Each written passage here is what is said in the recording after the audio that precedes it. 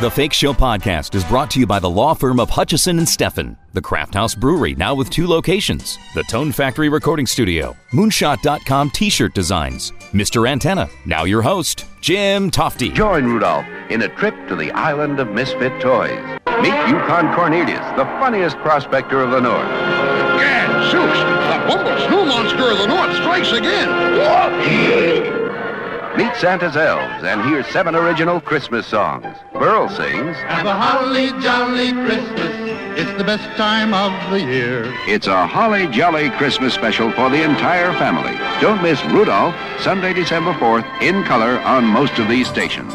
It's The Fake Show with Jim Tofte. That's how it sounded in 1964 when the network was promoting the first showing of Rudolph the Red-Nosed Reindeer, one of many holiday specials that would be created by Rankin Bass Productions. We can now take a behind-the-scenes look at how this company was formed and how they created this stop-motion process called animagic that still looks good to this day. My guest is official Rankin Bass biographer and historian Rick Goldschmidt in Chicago. Rick, welcome. How did you get to know both Arthur Rankin and Jules Bass? Well, it happened through my artwork. I went to Columbia College in Chicago for illustration, and I friended Jack Davis and Paul Coker Jr., who I found out later designed all of the Rankin Bass specials. And I asked about Arthur Rankin and Jules Bass, whatever happened to them. And both artists were still working for them. And then they said, you should get in touch with Arthur. And they gave me his number in Bermuda. And I told them there should be a book. And he said, send me 2 chapters. So I did. And he liked them. And he sent me his life story in a micro cassette. Wow, that's interesting. And when I've seen interviews, he's gone now, of course, but when I've seen interviews where he talks about the books that you've done, whenever anyone interviewed him, he would always kind of refer to your book because he goes, I'm older, I can't remember, but these books sure have all the facts in them. Yeah, well, he was not a person that would reflect back on past achievements. He always was looking forward. In fact, when he passed away, he was trying to bring Santa Baby to the stage as a stage play musical. Wow. He just never cared about the past as much. But when my books came out, then he knew that, he would be remembered for Rudolph and Frosty and all of that. And he was happy with that. He was content with that. But he always wanted to make a Gone with the Wind and win an Academy Award. So he always set high goals, and he never quite got there, but he will be remembered for all the great, classic Christmas specials.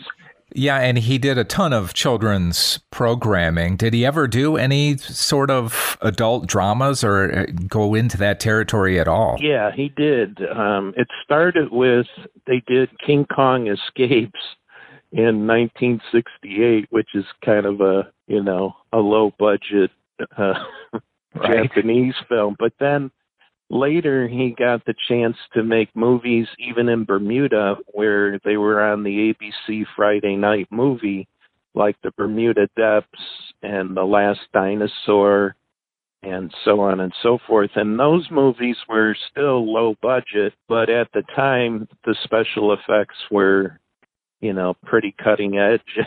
And he became famous on the island for directing those movies. He was one of the big celebrities in Bermuda because of those movies. So he didn't quite get there, but he started to. Did you ever get to know Jules Bass at all? Yes, I did. And he sort of never really was the voice of Rankin Bass and never really wanted to get too involved. He went through the draft of my first book and second book, and he still stayed in touch with Arthur Rankin, but they pretty much parted ways after Thundercats in 85, and another guy took his place, Peter Bacallion, who always helped me out through the years. And he just wasn't as social as Arthur Rankin was. And Arthur started the company, too. It was his company to begin with, and he brought Jules in as sort of a friend as time went on. What were they doing way back when? I mean, when they first got together, what jobs did they have? I'm assuming it was in TV or advertising or something.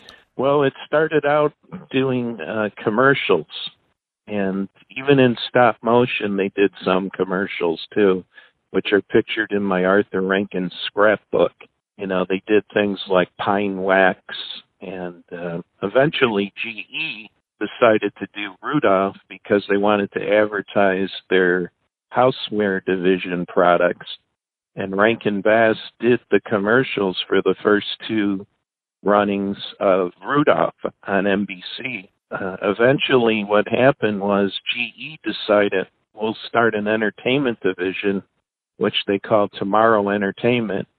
And then they financed all the Rankin Bass specials after that. So Arthur Rankin didn't have to go take out bank loans or get financiers. He just had GE doing all that, which was good. But then GE owned the shows. Right. And then when they sold them to Lorne Michaels from Saturday Night Live, and then they got passed down to all these other corporations which don't know what they're doing with them and haven't properly put out a DVD or Blu-ray yet. They did do a decent DVD in 2001 that Arthur Rankin did the introductions on, and there were some bonus features. But everything since then has been garbage. I saw a reel on YouTube. It was just what you're talking about in terms of General Electric owning the property, and it was all the characters basically in Rudolph. It must have been about an hour's worth of General Electric products. We posted that because Arthur Rankin and I found that material, and we posted that on YouTube, Miser Brothers Press, and I really liked that aspect of it because very rare. And they were in the print ads too, in all the magazines of the day. So that was kind of cool. They never did merchandising until after my book came out, and that's actually what gave Stuffins the idea to do beanbag dolls based on Rudolph, and CVS pharmacies picked it up, and they had a big success with it. And now you see the stuff everywhere. Yeah, I think Hallmark has a lot of stuff in their stores too. Right. So when they founded the company, was it called Videocraft in the beginning? Yeah, it was Videocraft International because it was partly in Canada, England, and Japan. And Arthur Rankin produced The New Adventures of Pinocchio. That was the first series that they did in stop motion, and that was done at Dentsu in Japan. And actually, he never would have finished the series if a friend of his didn't lend him like $50,000 or something like that. A friend of his from the Navy. And once he finished Pinocchio, it eventually led to Rudolph. The people in Japan that they collaborated with, were they the ones who actually invented the animagic or the stop motion process, or how was that discovered? Yeah, well, that was it was run by a guy named Tad Moshinaga, who was considered the father of stop motion animation in Japan. And Arthur Rankin went to Japan in '59 as part of a Washington delegation to see what they were doing. And he discovered that what they were doing was amazing, and he wanted to bring it to American television. He knew it would work and it would be popular. But also, Arthur loved the Japanese culture. He loved being over there. He visited frequently, and he also oversaw everything there. So he really had an eye for quality talent, and that's why he hired people like Jack Davis and Paul Coker, Al Hirschfeld, and Frank Frazetta in the States to design stuff, because he was the art director at ABC Television when ABC started. So he really knew his craft and really knew talent when he saw it. I remember as a kid thinking, a lot of this, even as a kid, just thinking the stuff that's coming out of Japan, like I suppose Stingray did, and Speed Racer and things like that. It was really amazing. It was kind of a step above, really ahead of its time. Oh, definitely. And it was a very creative time. And I do a lot of panels at events, and I always talk about the fact that the reason Rankin Bass has lasted 50 plus years is he hired experienced, talented people. These people were working on this stuff for 10, 20, 30 years before Rudolph. And nowadays, with all the CGI and everything that we see that they call entertainment, these are kids like right out of college that they're paying $10 an hour for their dream job at Disney or wherever. And it shows. Yes. The stuff comes out and it's forgotten about, in about 2 weeks.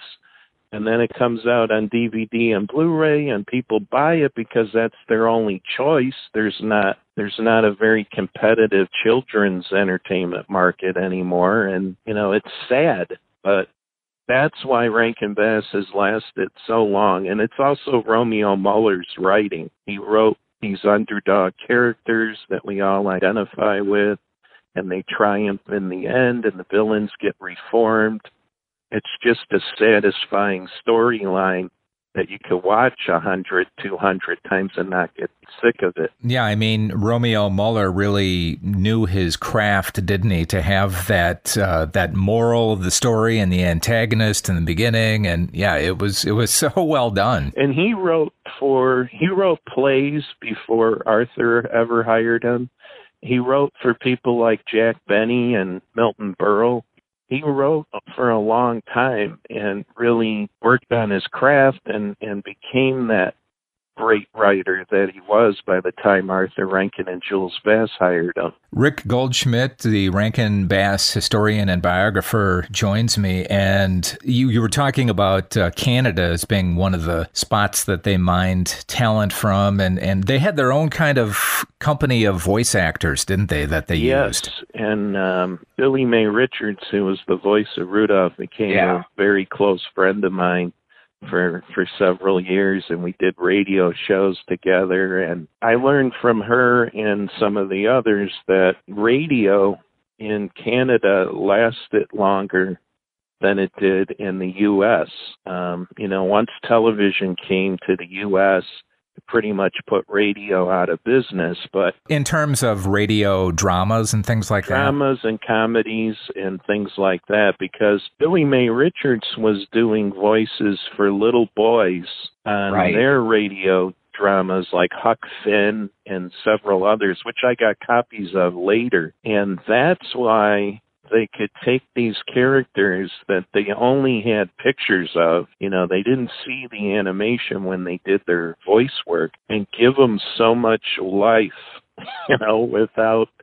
without viewing the animation. And that really helped the productions of Rudolph and, the Little Drummer Boy and all the other things that Rankin Bass did early on. Was the great vocal talent that they got. Back then, I was going to say that it may have been a little more unusual for a female adult to do a little boy's character, but now, you look at The Simpsons and all these other cartoons, and that's just the way it's done now. Right.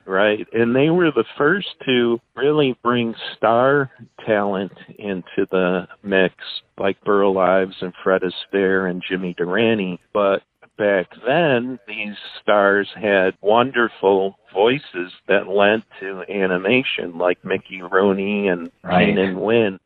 And now they just take anybody, a Brad Pitt or whoever, and put them in the movie because of their name. Right. It was exactly the opposite when Rankin Bass used them, because their voices were so distinct and so perfect for the characters And Arthur Rankin knew all these people because his family came out of the movies and vaudeville and so forth. So it was really a perfect match for what they were doing. So it was easy for him just to pick up the phone and call Burl Ives. Right. And know that he would be the perfect person. You know, he was the premier balladeer of the era and knew that he could handle Silver and Gold, you know, or Holly Jolly Christmas. And it was like they looked for talent that would work, not just because they're famous. Because most of our generation know these people from the work they did with Rankin Bass and not the movies that they won Academy Awards for. Like Burl Ives won the Academy Award for The Big Country, and the same year he was in Cat on a Hot Tin Roof, and he probably would have won for that. But this generation, the baby boomers and the millennials, they know him as Sam the Snowman. Yes. Well, and voice talent, even of that level, and you mentioned the Fred Astaire's and others, Mickey Rooney, were they, I seem to remember that back then they would get paid for the first showing or the one session of the show. Is that how it worked also with the stars who were in the Rankin and Bass shows? No. The Canadian actors had a union, and they had a 2-year contract, so they were paid a flat fee up front. Burl Ives and people like Red Skelton, because I have his contract, what would happen is they would pay him a certain amount for the first year, and then each year it would diminish a little bit after that. And it usually went for about 7 years, but Burl Ives his estate still gets money when the show airs. So he had a different arrangement, which was better. Yeah, some sort of a percentage deal or something like that, or exactly. I think I heard Billy May Richards in a radio interview say that they didn't figure this would become a perennial favorite all these 50 plus years later, that it would go maybe 1 or 2 showings and that would be it. So it's got to be pretty amazing for those actors who were in this thing. Well, some of them, the Canadian ones, are bitter a little bit. Yeah. And she was at first, because they felt like they got taken advantage of, and that Arthur Rankin and Jules Bass were the guilty ones. But I can tell you this, Arthur and Jules never knew it would last more than 2 or 3 airings. And if they did, they would have gotten a percentage of the show or bought the show from GE somehow. So nobody knew that it was going to last 55 years this year for Rudolph, or 50 for Frosty. But, that's the thing about Rankin Bass Productions, is there's so much heart and warmth and quality to it that it'll last another 50 years. For sure. And nobody can really copy it. There's been so many companies that have tried to do Christmas specials or holiday specials, and they just don't have the magic. They don't understand the whole concept, really, about the heart and the warmth and the underdog characters and the reformed villains. Magic. Rick Goldschmidt from Rankin and Bass joins me. Rick, I remember hearing Charles Schultz saying that he wasn't exactly happy with the final product when it came to A Charlie Brown Christmas. What did the guys think? What did Rankin and Bass think of the finished product when Rudolph came out? Well, they loved it because immediately after it aired the first time, they got a movie deal with Joseph E. Levine. In 1965, they signed a deal at the Time Life building, and they made a big deal out of it. And it was to do 3 movies. One was Mad Monster Party, one was The Daydreamer, and one was The Wacky World of Mother Goose. That picture deal kind of soured because out of the 3, The Daydreamer, which was in my 5th book, that was going to be a Mary Poppins type movie. They got huge stars: Sesawa Hayakawa, Earl Ives, Boris Karloff, Patty Duke, Haley Mills, who just signed my book, a whole bunch of big stars, and it didn't turn out to be the Mary Poppins that Levine was hoping for. So he kind of snuck Mad Monster Party out, which was the gem of the three and the one that most people love. And I had to do a whole book about Mad Monster Party because of it. That's Boris Karloff. Right, and Phyllis Diller. And for Halloween, there's nothing better than watching that movie.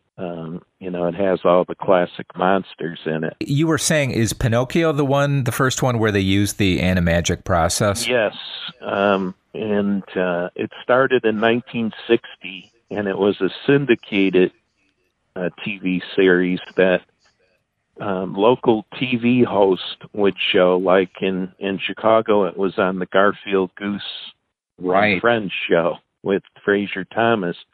And what they could do is they could show one 5-minute episode each day for the 5 days, and it would make a full story for the week, kind of like Clutch Cargo. Right.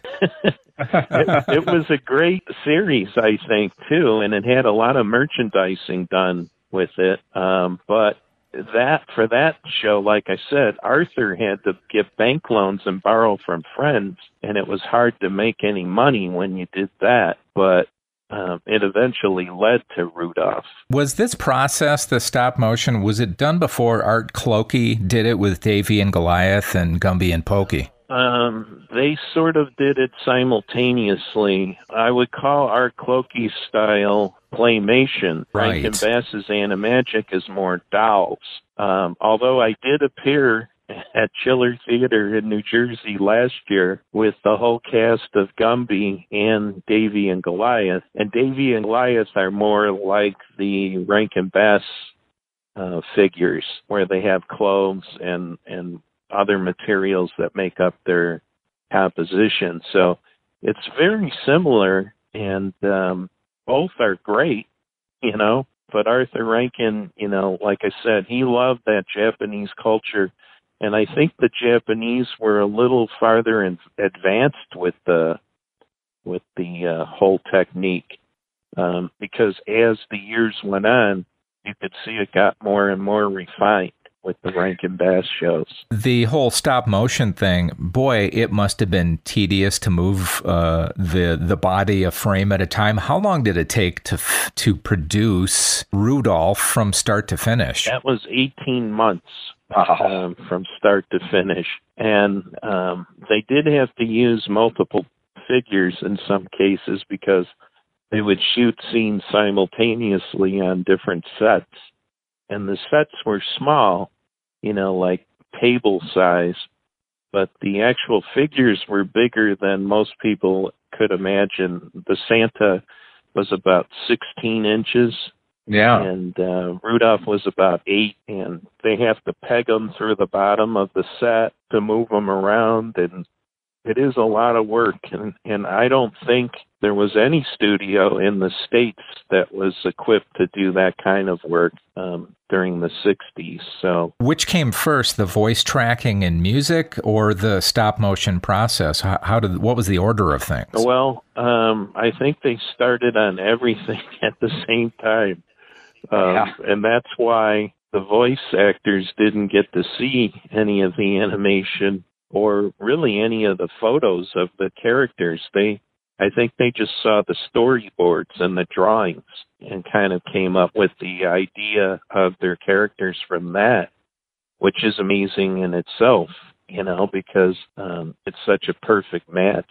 Rick Goldschmidt is here from Rankin and Bass, and also Johnny Marks, who wrote the song Rudolph the Red-Nosed Reindeer back in the 40s. They actually got him to compose the score for the show. Yeah, because Johnny Marks was a neighbor of Arthur Rankin's in New York, and he would see him at parties socially, and he tried to convince him early on to do a television special, but he really didn't want to do it because the song was bringing in so much revenue for him. So many different artists had recorded it. But really, the television special, once he convinced them to do it, made Rudolph so much bigger and better than he was as a property. It's what everybody knows Rudolph from now. And it's interesting to note that Johnny Marks and his brother-in-law, Robert L. May, who wrote the storybook, the only characters they created was Rudolph, period. All the other characters, Hermie the dentist elf, Yukon Cornelius, the Bumble, those all came from Romeo Muller. And there's all this merchandising being done now, and the wrong people are getting the benefits of that, because the Romeo Muller estate and Tony Peters, who designed the characters, they're the ones that should be reaping the rewards from characters appearing at amusement parks and musicals going around the country. It's Romeo Muller's characters. So are there legal proceedings that are pending at this point we'll say regarding that? Eventually, Jack Kirby and Stan Lee got paid for the characters they created for Marvel, because all of these movies are using those characters, and eventually the Kirby estate was rewarded last year because he really came up with the whole design of those characters. So eventually, I hope to see Romeo Muller's estate and Tony Peters and Paul Coker Jr., who designed Frosty and Santa Claus is Coming to Town and all the great shows, get their rewards too. And Maury Laws, that's another important name in the production, isn't it? He passed away this last March, I believe, and we were good friends.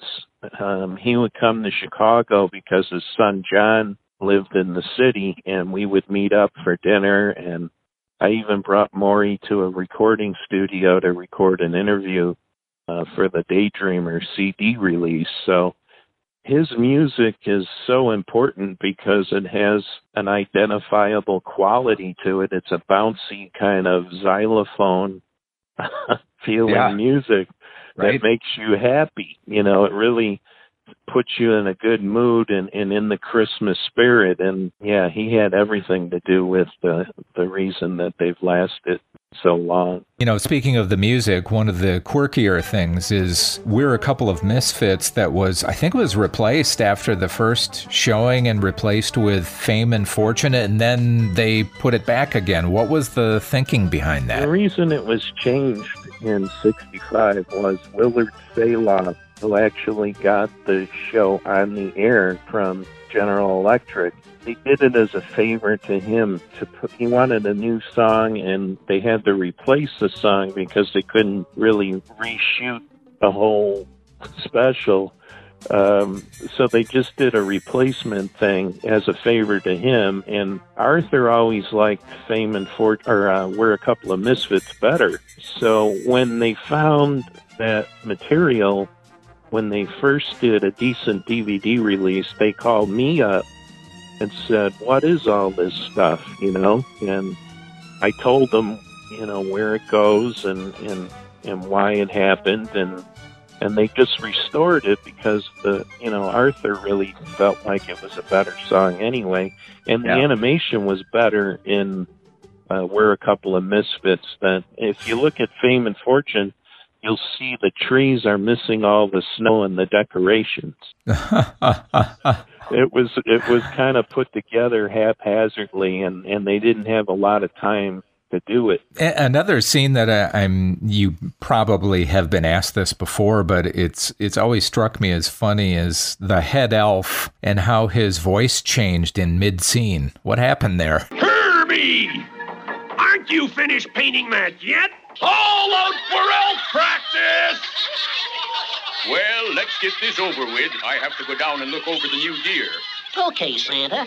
Now let's try out the new elf song I wrote. And remember, it's for Santa, and a one-a, and a two-a, and a three-a. Well, I think that was also, nobody remembers what happened exactly, but did he forget what his voice was in this? No, it was a last-minute deal where instead of going back to Canada to get the actor to redo his part, they had somebody else in the States fix it. And he tried his best to, get the voice close, but you can tell it's definitely not the same actor.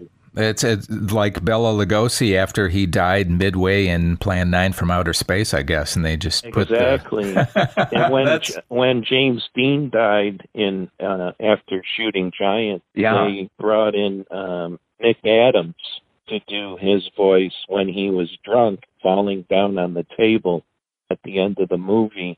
Wow. Nick Adams was a friend of James Dean, and he did his best, but it doesn't sound exactly like James Dean. And I'm wondering what back then, how it's different from, the recording process now doing voice work. Did all of the voices record together in a room, or was it done separately somehow back then? They were all together. And in fact, the guy who was the engineer on those sessions is a very good friend of mine, Bill Giles, and he's still living. He spends his winters in Florida and his summers in Canada.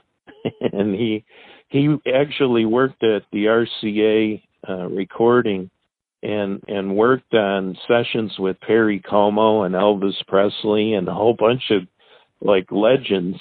Yeah. And he tells me about the sessions, and he said that Arthur was the one that was most involved. That was the person who gave direction, even though Larry Romer is written as the director on the piece, and Jules was there, but he didn't say a whole lot. Arthur was the one really directing the whole thing, and Bernard Cowan brought the actors in and put them together, but Arthur was the one who really gave the direction on the recording. I wonder if there are any lost outtakes with Rudolph cussing or something like that.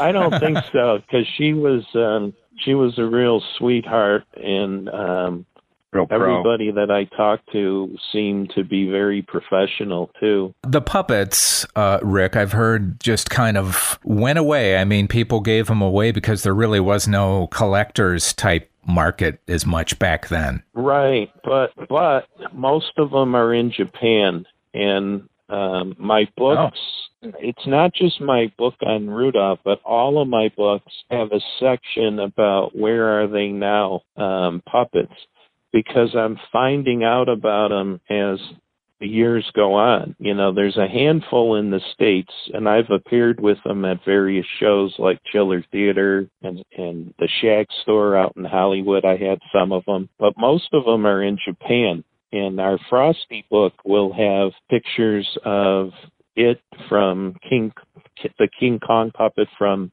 Mad Monster Party, and a lot of the Willie McBean puppets are there.